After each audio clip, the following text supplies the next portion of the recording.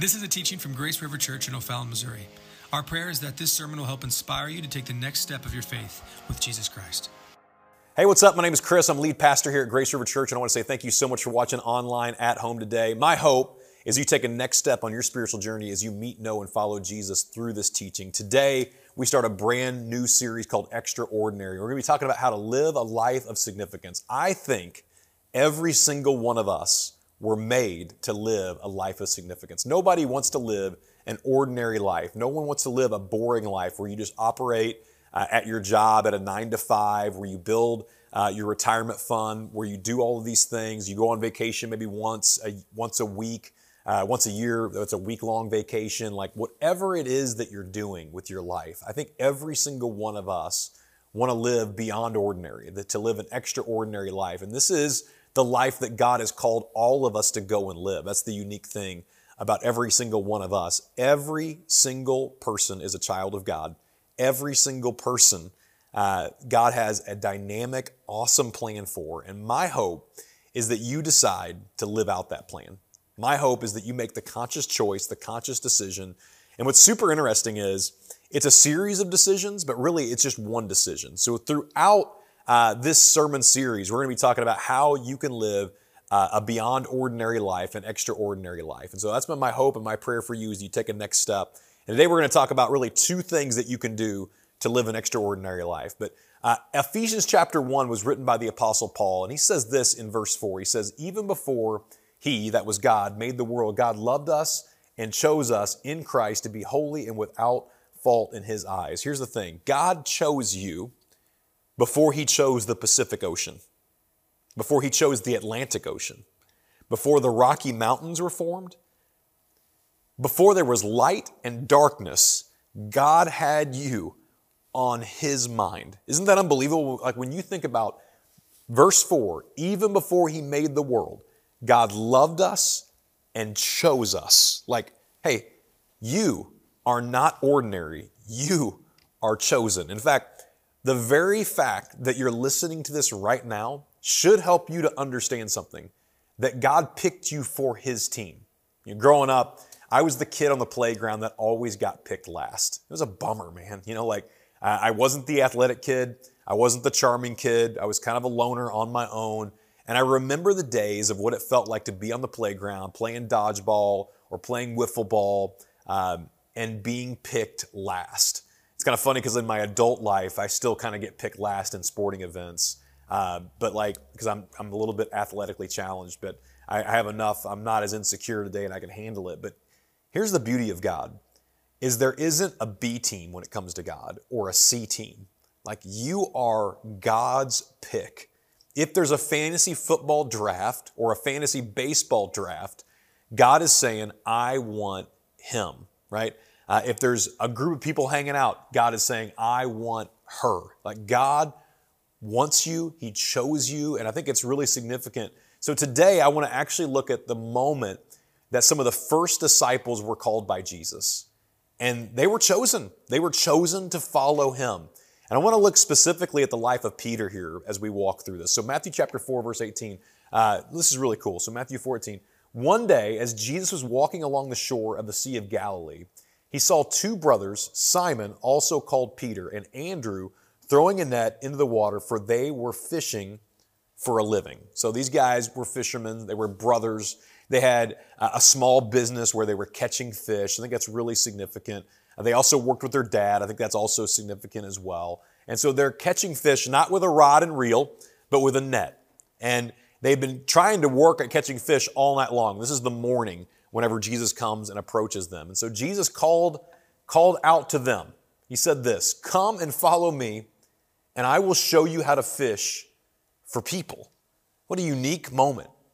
Jesus asks them to do one big thing here.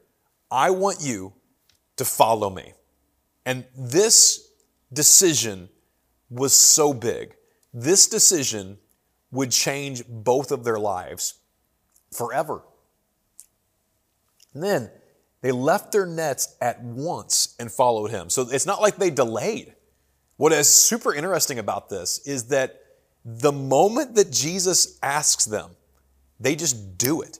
And it's wild. Then in verse 21, A little further up the shore, he saw two other brothers, James and John, sitting in a boat with their father Zebedee, repairing their nets, and he called them to come too. And they immediately followed him, leaving the boat and their father behind. Like, time out for a second.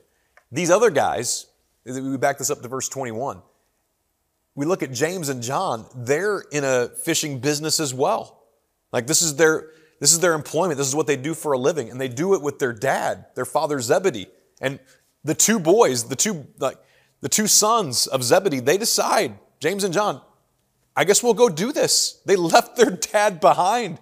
I mean, can you imagine if that happened today? Like, your son or your daughter comes home and says, hey, I'm going to leave the family business and I met this guy named Jesus. He's got long hair and wears sandals and a robe.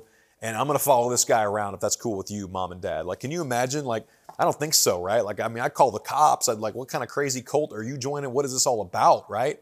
There's a significant thing happening here, though, which I think is really important. And even Luke gives us deeper detail.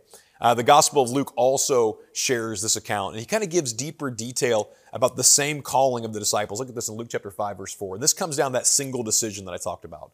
Luke 5, verse 4. When he had finished speaking, he said to Simon, this is Peter again, now go out where it's deeper.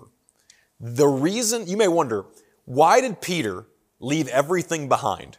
Like, in Matthew's gospel, he says, hey, come and follow me, and they leave their nets right there immediately and they follow Jesus. But like, Luke's gospel gives us a little more insight on what actually happened that day. When he had finished speaking, he said to Simon, now go out there where it's deeper and let down your nets and catch some fish. So again, it's morning. Here's what Peter says. Master, we worked hard all last night and didn't catch a thing. What you got to know about the Sea of Galilee is that you wouldn't fish in the daytime in the Sea of Galilee because the fish never bit. It would have been a waste of time to fish in the day. And so what they learned is they would fish at night. And this particular night, they had caught no fish, which is a bad day for business because if you don't catch any fish, you don't make any money. If you don't make any money, you don't feed your family. Now, he says this, Peter says this to Jesus, we worked all last night and didn't catch a thing. Here's the significant moment here. But if you say so, I'll let the nets down again. Now, if you go on to read this story, what you'll find out is they caught so much fish that it almost sunk the boat. They had to get help pulling in the nets. And Jesus had performed this amazing miracle in their life. And they look at each other and they say, okay, we're going to go follow this guy. We're going to join his team. And so one single decision can change your life. And that's what I need you to understand today about living an extraordinary life. It really boils down to one big decision. Will you make Jesus the Lord of your life? Will you follow him? That is the big decision. So living an extraordinary life really requires two things. It means following Jesus. Like, that's really what it means. Matthew 4:19 in the story, Jesus called to them and said, come and follow me. My question to you today is, who or what are you following? You see, whenever you follow, you have to leave other things behind. What's really extraordinary about this story is they left their fishing business behind. Like, they had something going on. They had a plan for their lives, and they left it behind. And I wonder for you, like, what is it going to mean for you to leave something behind? Like, what is it for you? Is it leaving behind a relationship? Is it leaving behind an addiction? Is it leaving behind your past? Like, what is it for you that you just know, man, I better leave that behind? Because I know this, man. We all got some stuff that's holding us up, that's tripping us up. And if you look at what it means to really follow Jesus, it means dropping all of that stuff and immediately following after him. But that comes down to one single decision. That one single decision would go on to change Peter's life. Peter would later be the person that would establish the first church. Peter would later be the person that would speak on the day of Pentecost, and thousands of people would begin to follow Jesus because of his yes. So many other people would later on go on to say yes as well to Jesus. There are literally billions of people that have said yes to making Jesus the Lord of your life. And I believe their yes may have started with Peter saying, yes, I'm going to drop my net and follow Jesus. And I wonder what it is that you need to drop today. Like in order for you to really follow him, it's going to require you making the decision to say, I don't need that anymore. All I need is him. So I don't need the insecurity anymore. I don't need the love from the wrong people anymore. I don't need the attention from the wrong people anymore. I don't need the stuff and the things that I thought would bring me satisfaction and happiness and fulfillment. Here's the thing, all of that stuff, you could spend your whole life acquiring and still admiring what everybody else has. Or you could say, you know what? I don't need all of this stuff. What I need is Jesus. See, Peter didn't need a good night of fishing. What he needed was direction and purpose. That's what he needed. And here's the good news about direction and purpose. You don't have to go to Asia and climb some mountain somewhere, right? You don't have to go and go have some darkroom experience somewhere where you can get clarity and purpose and understand what God's plan is for your life. God's plan for your life is this: follow him. Follow Jesus. That's God's plan, is that every one of us would leave something behind and go running after our Savior. So what does that look like for you?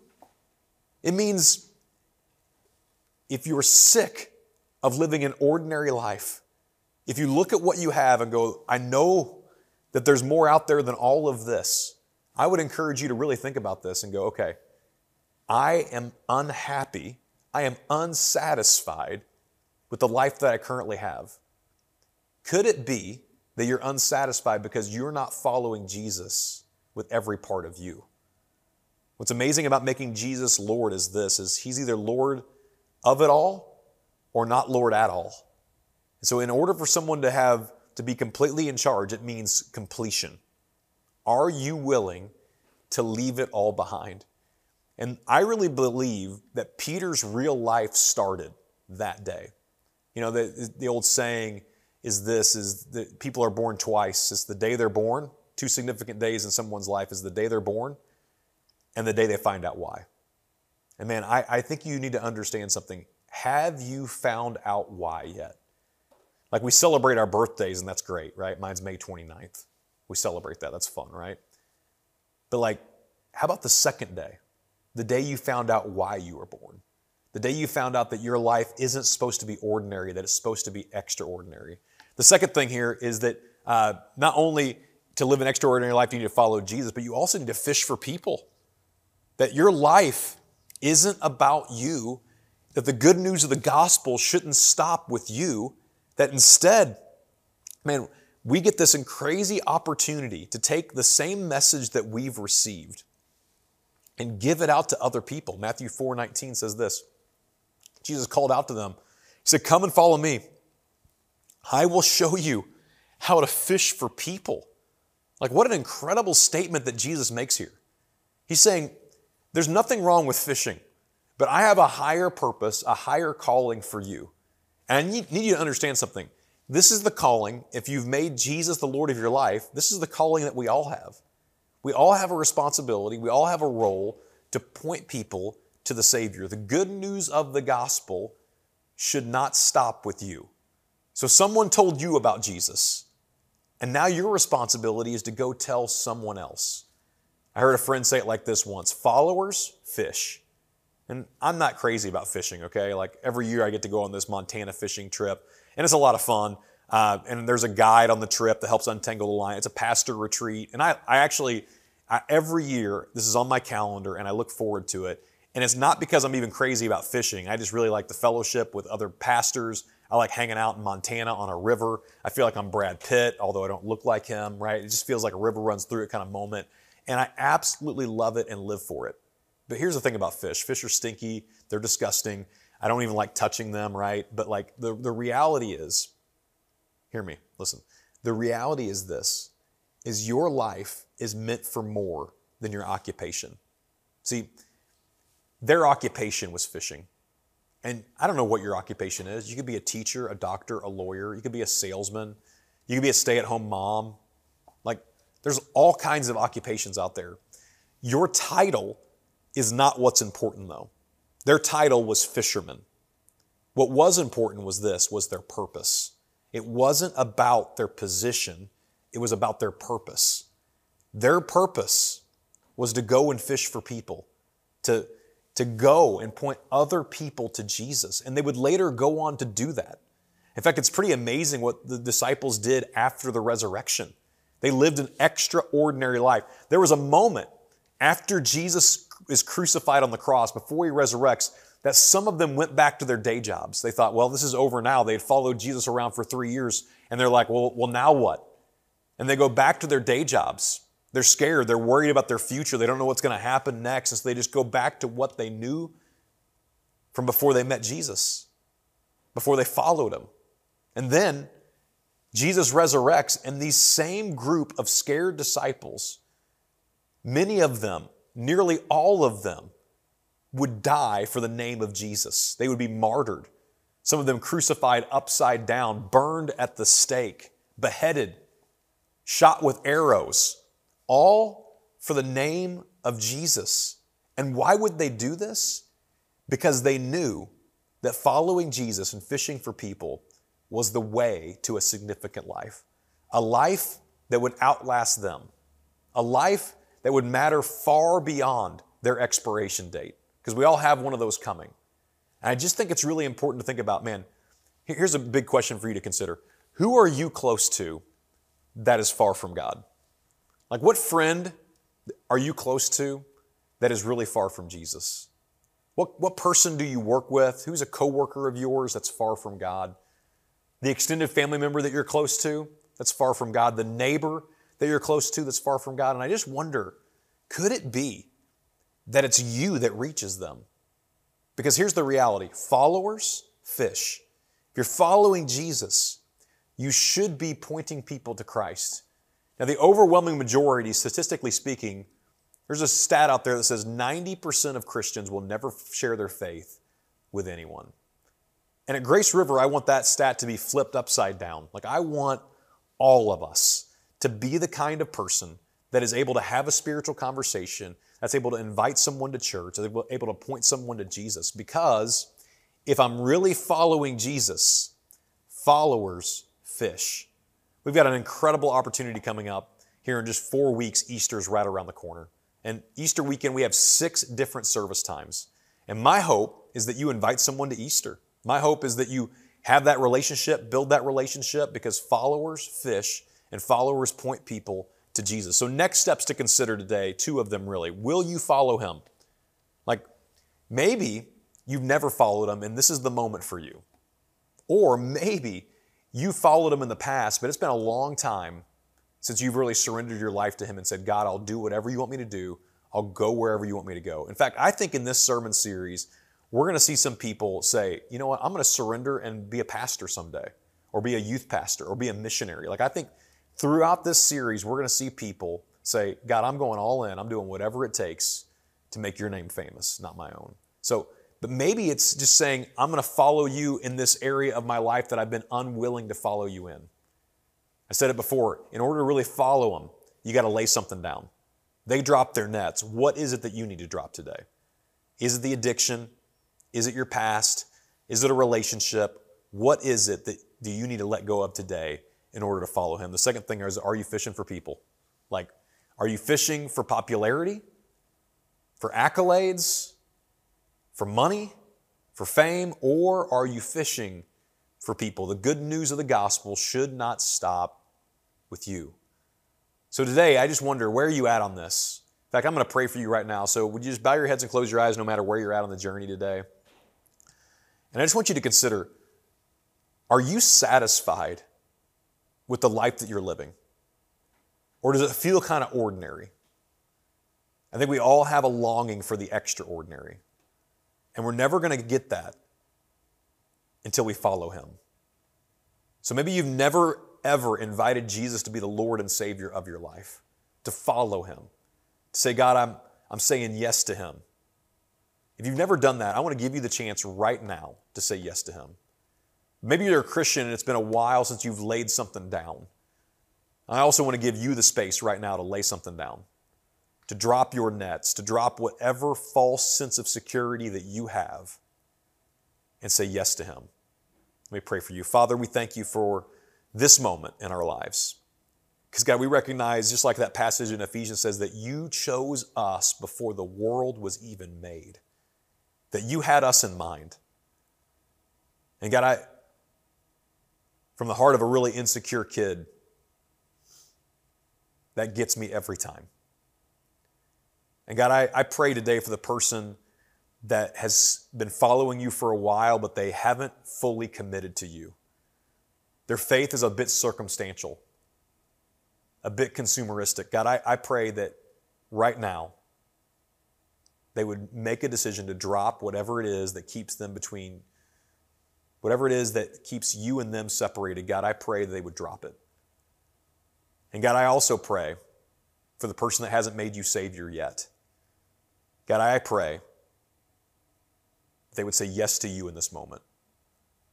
And if that's you right now, you can pray a prayer just like this. God, thank you for sending your only Son for me so that I wouldn't have to live an ordinary life of sin, an ordinary life that's far from you, but instead I could have real life, an extraordinary life because of what you've done for me. So God, I believe that you sent your only Son to come and die in my place. And right now in this moment, I'm confessing you and only you to be my Savior, to be my Lord. Thank you for dying on the cross for my sins and for saving me. It's in Jesus' name we pray. Amen. Thanks again for listening. We would love to see you at one of our in-person services that meet on Sunday at 8:30, 9:45, and 11 a.m. If you feel so inclined to give, you can do so at www.graceriver.cc. Have a great week.